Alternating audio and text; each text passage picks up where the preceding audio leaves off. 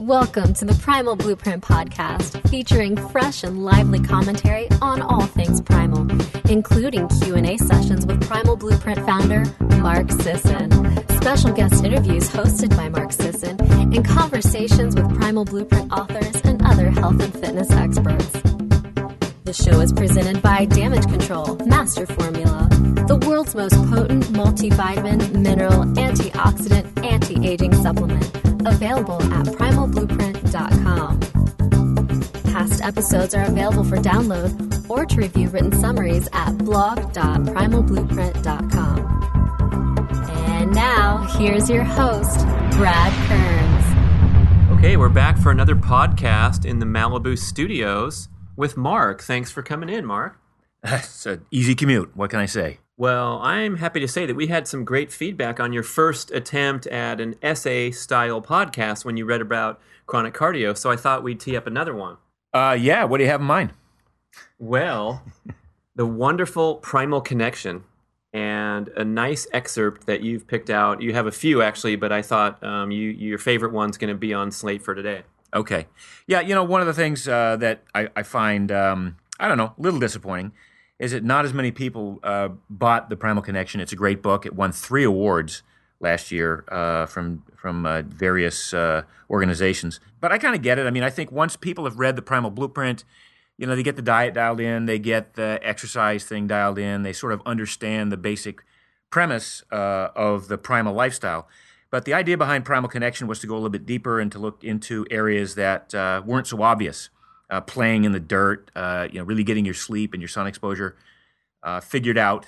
And one of those aspects had to do with primal play, which became sort of my favorite topic for 2013 and going into this year. It's really how can I find ways to get more excitement out of life by incorporating more play into my life. Yeah, I mean, play is also a hot topic in the original Primal Blueprint, but in the Primal Connection, you talk about that playful spirit beyond just, hey, I play Frisbee on the weekend, just cultivating this playful spirit and in the process developing a, quote, cognitively fluid mind, which is so important. That's a quote from Stuart Brown, the world's leading expert and author on the concept of play. Yeah, it's overlooked so much in our lives. We get so deeply embedded in the family cycle, the work cycle, just the routine of life that we sort of overlook play. We think of play as a luxury when in fact, early ages on, our brains are plastic. They are ready to be molded and shaped by experiences, and play throughout all of human history. Play was a vital part of that plasticity of the brain, of getting it to the point where whether it was problem solving or whether it was social cooperation or even figuring out your place in the hierarchy of the tribe or the family unit, these were all aspects of play that made play kind of a workshop for the brain and becoming a better human organism. Right, and also when you're playing, you're pondering and processing so-called what-if scenarios without the life or death penalty in terms of our ancestors, not today, of course, but it allows for the development of that cognitively fluid mind and that problem solving without actually being chased by a lion. You're being chased by one of your friends and climbing up a rock and seeing where your limits are and so forth. So what's interesting is the anthropologists observed one of the dramatic spikes in human longevity. One was the cultivation of grains and civilization. But around 30,000 years ago, they saw another spike in the population growth. And one of the main attributes, causes, was the ability to have that free time, that leisure time to play and enhance their cognitive function.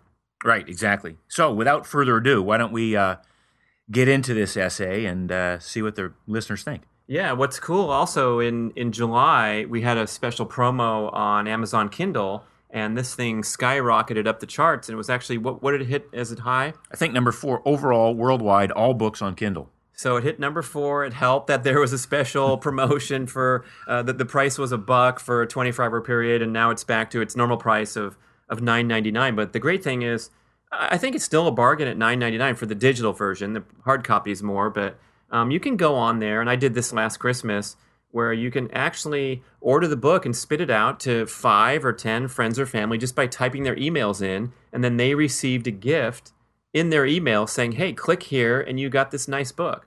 Great. It's a great idea. I would encourage people to do that then.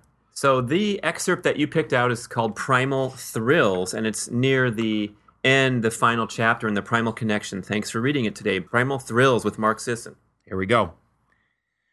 How could life for a hunter-gatherer be anything but an adventure? Just as our ancestors ventured to the edge once in a while, our genes expect the same from us. That's right. Every once in a while, we need to do something that pushes our limits and expands our boundaries. This urge is as natural as it is stirring. I'm talking about an occasional adrenaline rush to refresh and reset your cognitive and emotional compasses. The sort that suspends you in the heady risk of action, where time seems to stop, or at least slows down considerably. I'm talking about the kind of thing where you are fully engaged in the moment and become raw awareness, where the heightening of the senses can feel like skating along a razor edge that separates focus from fear. There is indeed a certain thrill in testing our nerves, pondering how much farther down a darkening forest path we'll go until fear or practical thoughts win out. Extreme physical endeavors like freestyle skiing, mountain biking, climbing, surfing, whitewater rafting, and so on do the same thing. Such activities depend on sensory acuteness. Obviously, I wouldn't recommend doing them without proper instruction, guided practice, and setting sensible limits, but in gaining mastery of these sports, we feel out and fine-tune our perceptiveness. We learn to trust our gut. Habit number 6. A matter of a couple of degrees in one's lean on a steep hill can spell disaster for a skier. The angle and heights of rifts in a whitewater scene tell a kayaker how to navigate. A climber learns the subtle difference between the feel of a foothold that is steady and one that is compromised or too shallow. In this way, extreme endeavors and other spontaneous, inspired physical activities take us out of the rational and plant us wholly in the sensory. Extreme athletes, as suggested by Diane Ackerman, noted naturalist and author of Natural History of the Senses, reference a sense of cleansing and divestiture when explaining what draws them to their passions. They enter that precipice between actual danger and exuberant experimentation, tempting fate to relish the thrill of the chase, holding back just enough that they can withdraw in time to save their skins. So much of life these days is routinized, regimented, parceled out for maximum efficiency and order. We spend much of our lives on a comfortable, safe plateau. Such is the opportunity modern life affords. Few of us face any real hazard in a day. Few of us experience shocks to the system, those fleeting moments of hormesis, and are confronted by our own mortality in material, appreciable ways or with any regularity. For the most part, it's a profound benefit and historical boon to live in an age of unmatched certainty compared to that of our distant and not so distant ancestors. Yet something in us feels the incongruity. We evolved facing threat. All those eons and thousands of generations molded our bodies and minds for acute risk and corresponding resilience. It's unnatural to live without it. Something in our genetic capacity languishes. Something in our inherent nature withers or, alternatively, rebels. We become bored, overtaken by a sense of detached fatigue and inexplicable ennui. In response, we fabricate risk with meaningless social drama or do genuinely dangerous, irresponsible, and stupid things that offer nothing to our health or self-actualization. Or we quietly, unconsciously acquiesce. There's a price for this resignation, I think. As Ackerman puts it, where there is no risk, the emotional terrain is flat and unyielding, and, despite all its dimensions, valleys, pinnacles, and detours, life will seem to have none of its magnificent geography, only a length. In the end, risk, as irrational as it is intuitive. Without it, we live stuck, inert, fixed at the center. We give up the chance to explore the wild peripheries of living and the reinvigoration that adventure offers, even when we come back to the base of everyday life. When you honor these impulses, you return to ordinary life refreshed and deeply appreciative of your secure surroundings, a warm shower, a nourishing meal, a group of friends to regale with your tales of adventure. We are indeed a species that thrives in dichotomy. Risk doesn't have to be physical, of course, and I'm not suggesting you deliberately insert yourself in dangerous situations. I believe, however, that we benefit from activities that propel us to heightened mental and physical states, in which we further develop our often half-used senses and give ourselves over to a more primitive but powerful source of focus. Consider the 16th century's Portuguese explorer Ferdinand Magellan and his 43,000-mile journey to circumnavigate the globe. In search of a western route to the Spice Islands from Europe, he sailed down the South American coast, south into stormy seas and an increasingly brutal winter, with absolutely no idea where the southern tip was or how long it would take to get there. Once around the continent, he fully expected to encounter the Spice Islands, that would be near modern-day Indonesia, in short order, only to deal with an additional 3 months of sailing the endless, and endless in the most profound sense of the word, waters of the Pacific. Sitting here today with Google Earth at our fingertips, it's almost impossible to comprehend such a mysterious, treacherous, perspective-altering journey. Closer to home, I can recall with great detail the looks on my kids' faces on the occasions of their first bike ride, first sleepover camp, and first time taking the car out solo. Certainly you have cherished memories of facing challenges, uncertainty, or even danger, and the resulting sense of personal accomplishment. Heck, I've failed numerous challenges, but grew from the experience of having tried. Like Magellan, we still possess our factory wiring for adventure, a continual desire to explore the limits of our physical and mental capabilities and our world in general. What we are going for here is a calculated risk. We access this through the physical realm because the intensity and graphic nature of physical challenges build confidence and bravery, virtues that can be applied to other connections suggested in this book and life as a whole. Clearly, such risks are subjective, and you alone preside over your definition of what constitutes a calculated risk. A close friend of mine defines it as base jumping off El Capitan, Yosemite's nearly 3,000-foot-tall granite monolith. We've hiked the trail to the top together, but I can't even bring myself to get close enough to the edge to watch his performance. Conversely, if you're the type to test the limits of your motorcycle skills by revving up to 120 miles an hour on the interstate at midnight, you may need to question if you are distorting this primal urge for adventure. Pushing the envelope demands that you access the flow state. To reiterate the disclaimer, there is no need to put your life in danger to access this state of mind. Psychology professor Mihaly Csikszentmihalyi asserts that your challenges must sync with your abilities. Something too easy will bore you, but something too difficult, too dangerous, and too far outside your comfort zone will likely cause you to disengage and become consumed by fear or frustration. I can sense very well where the limitations of my snowboarding abilities lie, and I always stay well clear of crossing that line into the danger zone.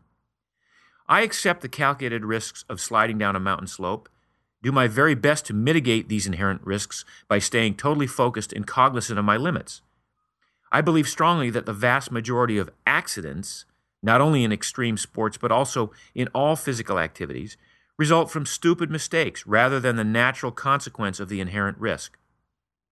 Often, the stupid mistake involved is the initial decision to attempt an endeavor with excessive risk. I respect and marvel at big wave surfers, extreme skiers, and mountaineers, but I reject exceeding the limits of skill and common sense in the name of accomplishment. A skydiving friend of mine related a serious accident where he sustained numerous broken bones and damaged organs, but lived to tell about it. The cause was a malfunctioning parachute that opened only partially due to improper packing. He typically paid an attendant at the skydiving center $20 to pack his chutes. He was saving time so he could take more jumps. Upon returning to the sport, he decided to assume that job himself.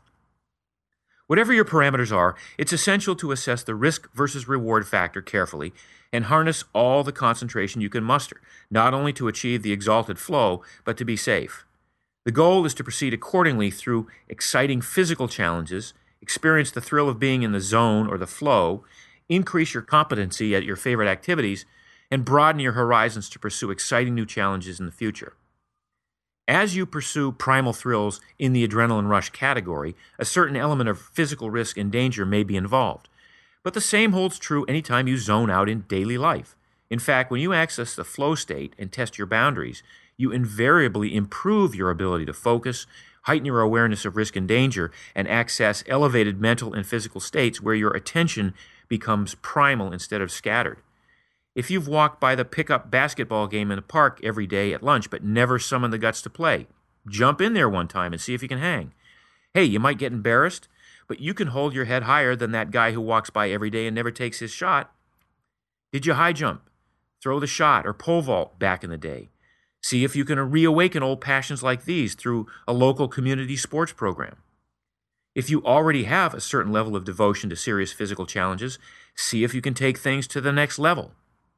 In Bone Games, Extreme Sports, Shamanism, Zen, and the Search for Transcendence, author Rob Schultheis discusses how being pushed to the edge of his physical limits allowed him to access a higher level of consciousness and peak performance. He relates accessing the flow or the zone during a perilous mountain climbing experience.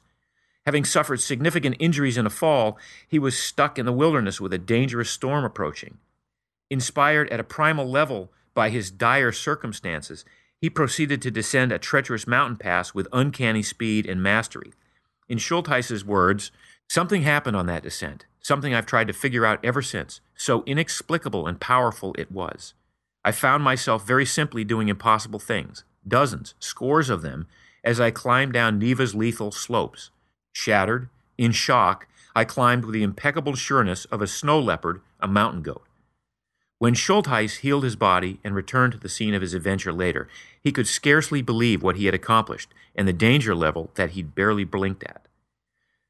To follow are a few more suggestions for Primal Thrills, but I want to emphasize imagination and creativity on this connection. There are plenty of ways to push your boundaries in your everyday life.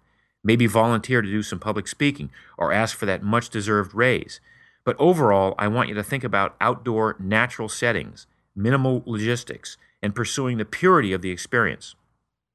See if you can call up a healthy bit of fear, anxiety, and uncertainty of outcome, within reason, of course, in order to access a higher level of consciousness and peak performance. Amusement parks. Challenging the laws of gravity is a surefire way to get a safe rush. Granted, the long lines in cotton candy stands might not be as badass as Schultheis scrambling down a dangerous slope during a lightning storm, or modern-day Magellans racing in the Vendée Globe. However, the water slides, the roller coasters, and the ever more sophisticated and gasp-inducing contraptions rising from your nearest amusement park are a harmless way to get crazy and extreme. What's more, your genes don't know the difference between a life-or-death adrenaline rush and a simulated one at the amusement park. Try a night hike. Join a local recreation group that offers organized night hikes or snowshoe outings. Expect some sweaty palms, an elevated heart rate, and jittery nerves as you enter into the unfamiliar world of darkness.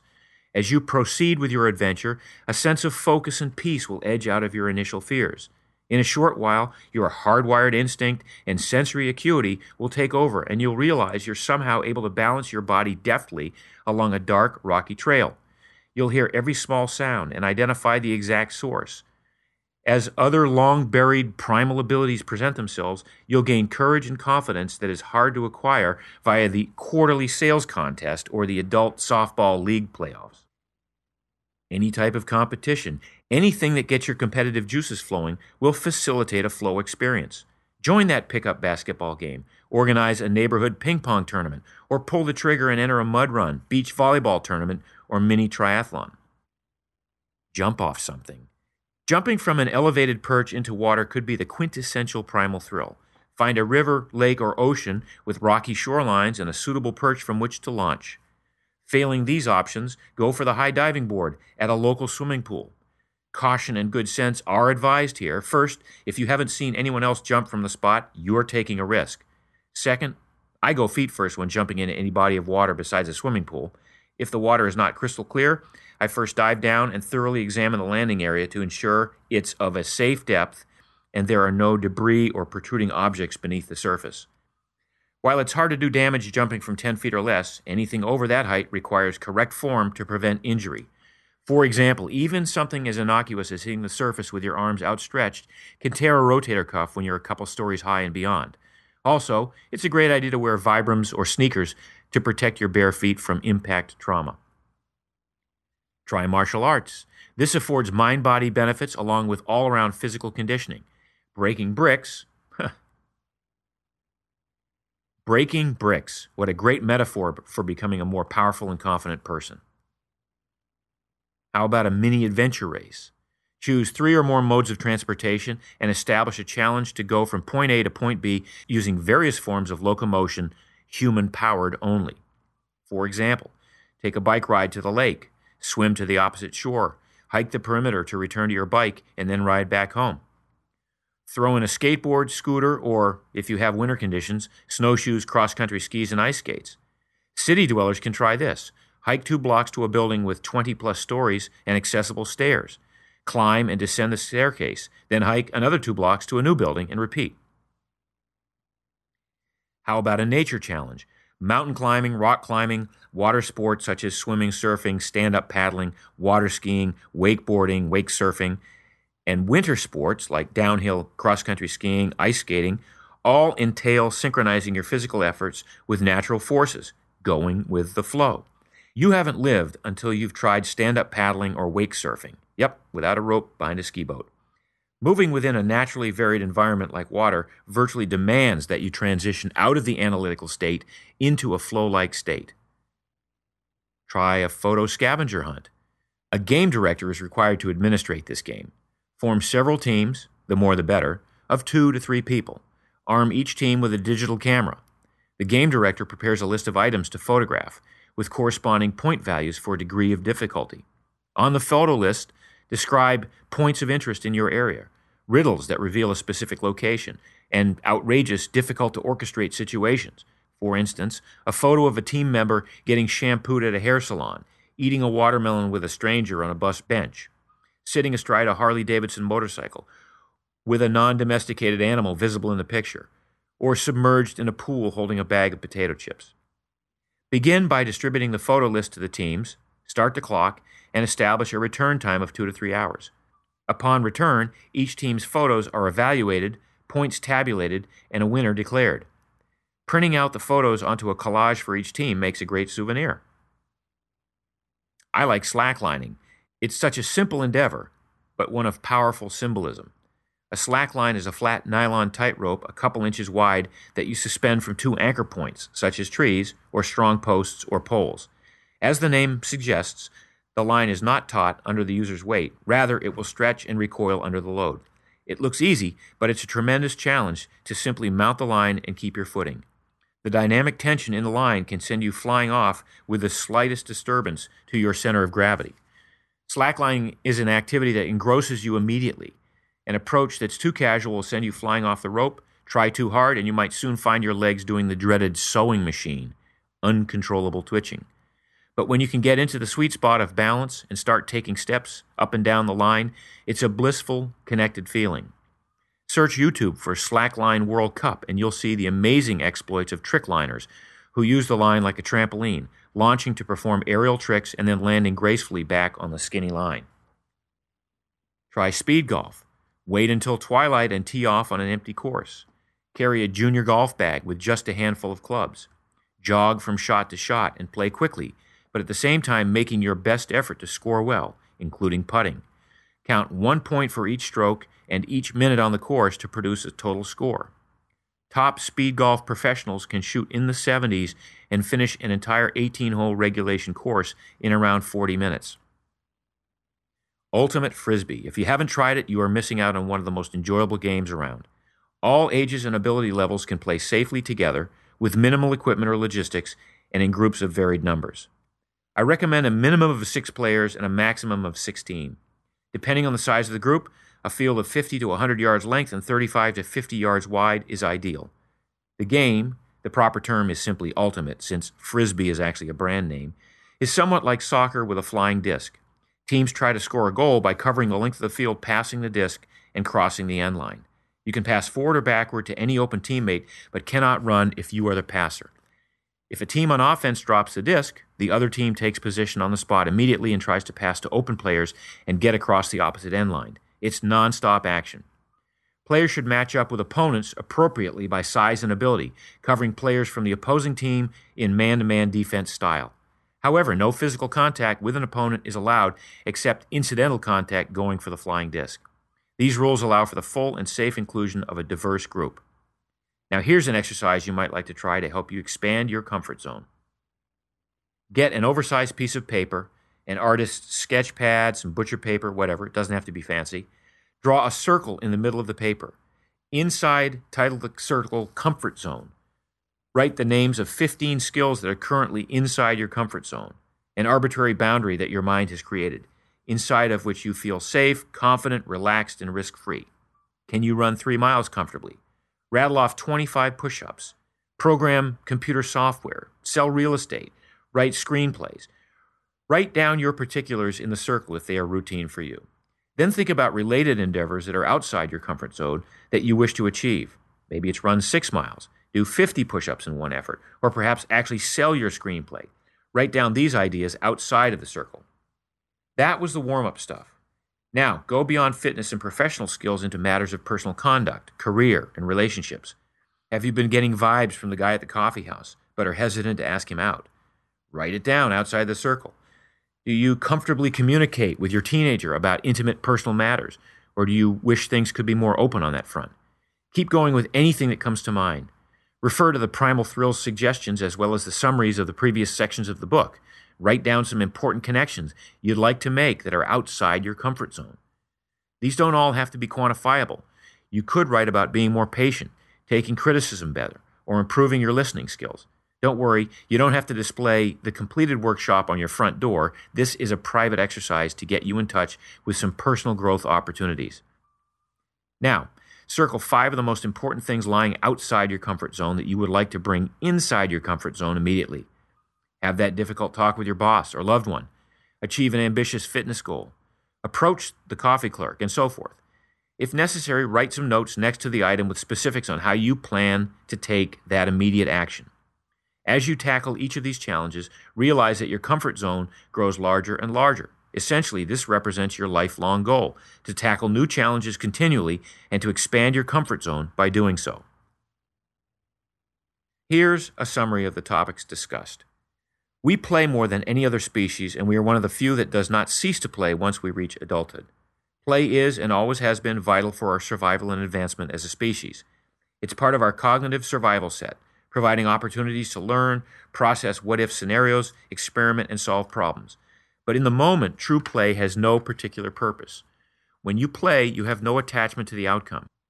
You aren't too old or too adult to play, and you needn't treat it like a guilty pleasure when you indulge. Embrace play with all the abandon of children. Throw yourself into it and don't look back. It's good for you. Remember, discover your own brand of play. For many of us, the impulse is to gravitate towards something we enjoy and excel at. But the very nature of play is to explore, to innovate, to be creative, and to experience anew. Pick up a tool. Take a class at a home supply center and build something. Arm yourself with a paintbrush, a camera, a chisel, a quilting needle. Learn a craft. The mind devises, but the hand itself thinks, designs, knows. Find the flow in focused craftsmanship. Explore art, music, reading, or take a mental break at work and throw paper airplanes or doodle caricatures. Let your imagination run free. And try to indulge in some primal thrills. The urge to explore the limits of our minds, bodies, and environment is as natural as it is stirring. There's a certain thrill in testing your nerves, and when you're in the heady risk of action, time stops and you become raw awareness. We are factory wired to want to explore our limits and our world in general. And if our thirst for adventure is constantly suppressed, we become bored and develop a sense of detached fatigue. Adrenaline rushes allow you to return to ordinary life refreshed and appreciative of simple pleasures. Whatever you choose to do, do it safely, with respect for the activity and your abilities, or lack thereof, and enjoy the heightened experience of knowing you are alive. Mark, thank you. That was interesting. I'm kind of psyched up to go try and pursue some Primal Thrills right now. I am too, as a matter of fact. Having read that, I realize I haven't followed my own advice for a while. I need to find something new and exciting immediately. Well, Ultimate Frisbee was on the list, and I enjoyed some Primal Thrills making my annual appearance at the famed Malibu Ultimate Frisbee game. It is a lot of fun. There was a lot of soreness involved in the next couple days because I'm not a regular player, and it was thrilling until the point that you kept scoring touchdowns on me because I happened to be assigned to guarding you. Well, we can always have a rematch. I'll recover and then think about that. Some of the important stuff you mentioned at the end about the safety factor and not misinterpreting this and going out and being a daredevil. What do you think the cutoff is? I mean, there's risk involved in everything. You had a serious injury playing ultimate frisbee, but it's not inherently dangerous like tackle football. No, but that's a good example. The injury I got in that particular game was because I made a stupid, risky move. And it's literally the minute I made the move, I recognized that something could go wrong.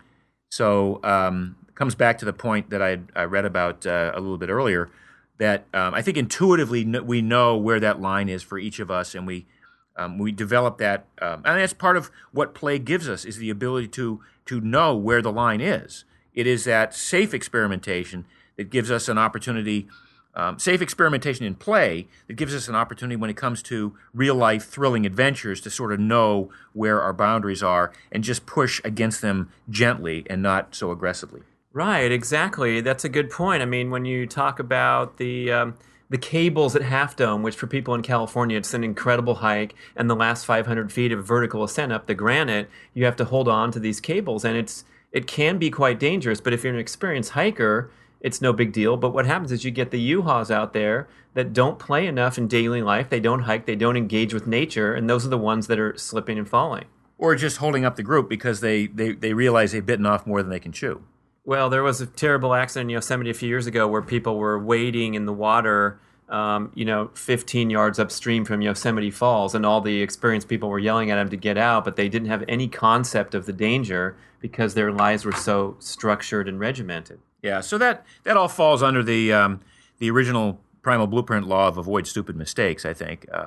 Not so much, that's not an example necessarily of Primal Thrills, that where you're pushing the envelope of your comfort zone, but so there's, again, back to everything about Mark's Daily Apple and the Primal Blueprint has to do with my desire to allow people to see for themselves, to develop an intuitive sense of what's the right amount of food to eat, what kinds of food to eat, what choices to make, what sorts of exercise to do to become fit, to intuitively get where each person's comfort zone and boundary lies, and then gently push against those boundaries with by exploring these opportunities that we call Primal Thrills. Interesting that you mentioned you have a lot of playful elements of your life. You got your frisbee game, your paddling, your outdoor stuff, but you admitted that you want to find something new and exciting and constantly looking for challenge and variety. One of my favorite quotes from the passage was, "Otherwise, if we don't do that," quote, "we fabricate risk with meaningless social drama." Yeah, well, I mean, a lot of people have undertaken risky behavior on Twitter or Facebook, or they're fabricating some element of adrenaline rush by pushing the envelope, either socially inept or inappropriate comments or whatever. That's sort of what I meant by that. But no, but back to the idea that there are ways in which we need to be creative in exploring the boundaries. For me, I've got my bucket list of things to do, and I try to knock one or two things off the bucket list every year, and that's one of those areas that I probably look to if I'm looking for a new challenge. Is what are some of the things I said I wanted to do when I was 12 and 15 and 25 and 38, and I still haven't done, and that's so I like keeping a bucket list for that reason. How's that learning to swim faster going? I never had that on my bucket list because that was one of those things that I didn't think was going to be. It's certainly outside my comfort zone, but I don't think it had any merit to me in the long run. So that's not on the list. Yeah, you were giving your talk at Primal Con, and most people are aware that you are one of the top Ironman people from the old days, and you took fourth place in the Hawaii Ironman World Championships when you were a professional triathlete, but you also set a record that may never be broken out there. Yeah, slowest swim time for a top 5 finisher. It will never be broken, clearly. But it's just so I find things that not only challenge me but interest me. And I can swim; that's fine. I just don't have any desire to plunge into the water on a regular basis and work on that just for the sake of going faster. On the other hand, one of my bucket list items is I want to play piano and sing in a lounge one night and make $50 in tips, for instance. That's the sort of comfort zone I'm talking about. That would be a $50 bill or 51s to put in a giant frame and put them up on the wall and don't spend them. Well, that's a good point because the many examples that you mentioned, and I really appreciate. I remember when you were working on the manuscript, and I begged you to put speed golf in as one of the suggestions, which is my favorite sport. They're so diverse. I mean, take a class at Home Depot, go out and stand up paddle. It's all over the board. And what it really comes down to is when you cultivate that playful spirit, anything can be playful, including throwing trash into the wastebasket at work, which we're about to do now for our third rematch. What do we double it? Nothing at $20 right now? It's $13 that I'm down, but I don't want to do double or nothing again. So anyway, listeners, thank you so much for joining Mark Sisson for that podcast essay. I'm your host, Brad Kearns, and we'll see you at the next Primal Blueprint podcast. Hey, podcasts are great, but how about a life-changing weekend at PrimalCon? Coming up is the historic occasion of our 5th annual event in Oxnard, that's on the beach in Southern California, at the amazing Embassy Suites Mandalay Beach Resort. It's about an hour north of Los Angeles, one of the best-kept secrets in Southern California, this resort right on the sands of the beautiful beach town of Oxnard. And we have an amazing park there, an expanse of grass and all kinds of fun stuff to play on. So we'll be spending a fun weekend outdoors with an awesome slate of presenters talking and presenting on all manner of physical activity, diet, health, nutrition, posture and movement mechanics, all kinds of topics covered. So you'll get a great education from the world's leading experts, but we'll also have a ton of fun and excitement. Of course, we're going to play the annual Survivor Team Challenge, just like you see on TV, except this one is more fun, more challenging. It includes brain teasers and good team strategy challenges. We're also going to have, of course, the world-famous PrimalCon Ocean Plunge / Jacuzzi Sprint. So you're going to run into the pretty cold ocean, guaranteed. And then about a 2-minute sprint where we take over the entire jacuzzi at the Mandalay Beach Resort. People look at us like we're crazy, but it's tons of fun. And then we're going to dine on the all-time fabulous PrimalCon food, which you can see all kinds of pictures of on the website. So visit primalblueprint.com, look for the PrimalCon link. You can see pictures and videos chronicling the wonderful times we've had in Oxnard over the past 4 years. And we certainly hope you can join us for the 5th annual PrimalCon Oxnard, September 25th through 28th, 2014.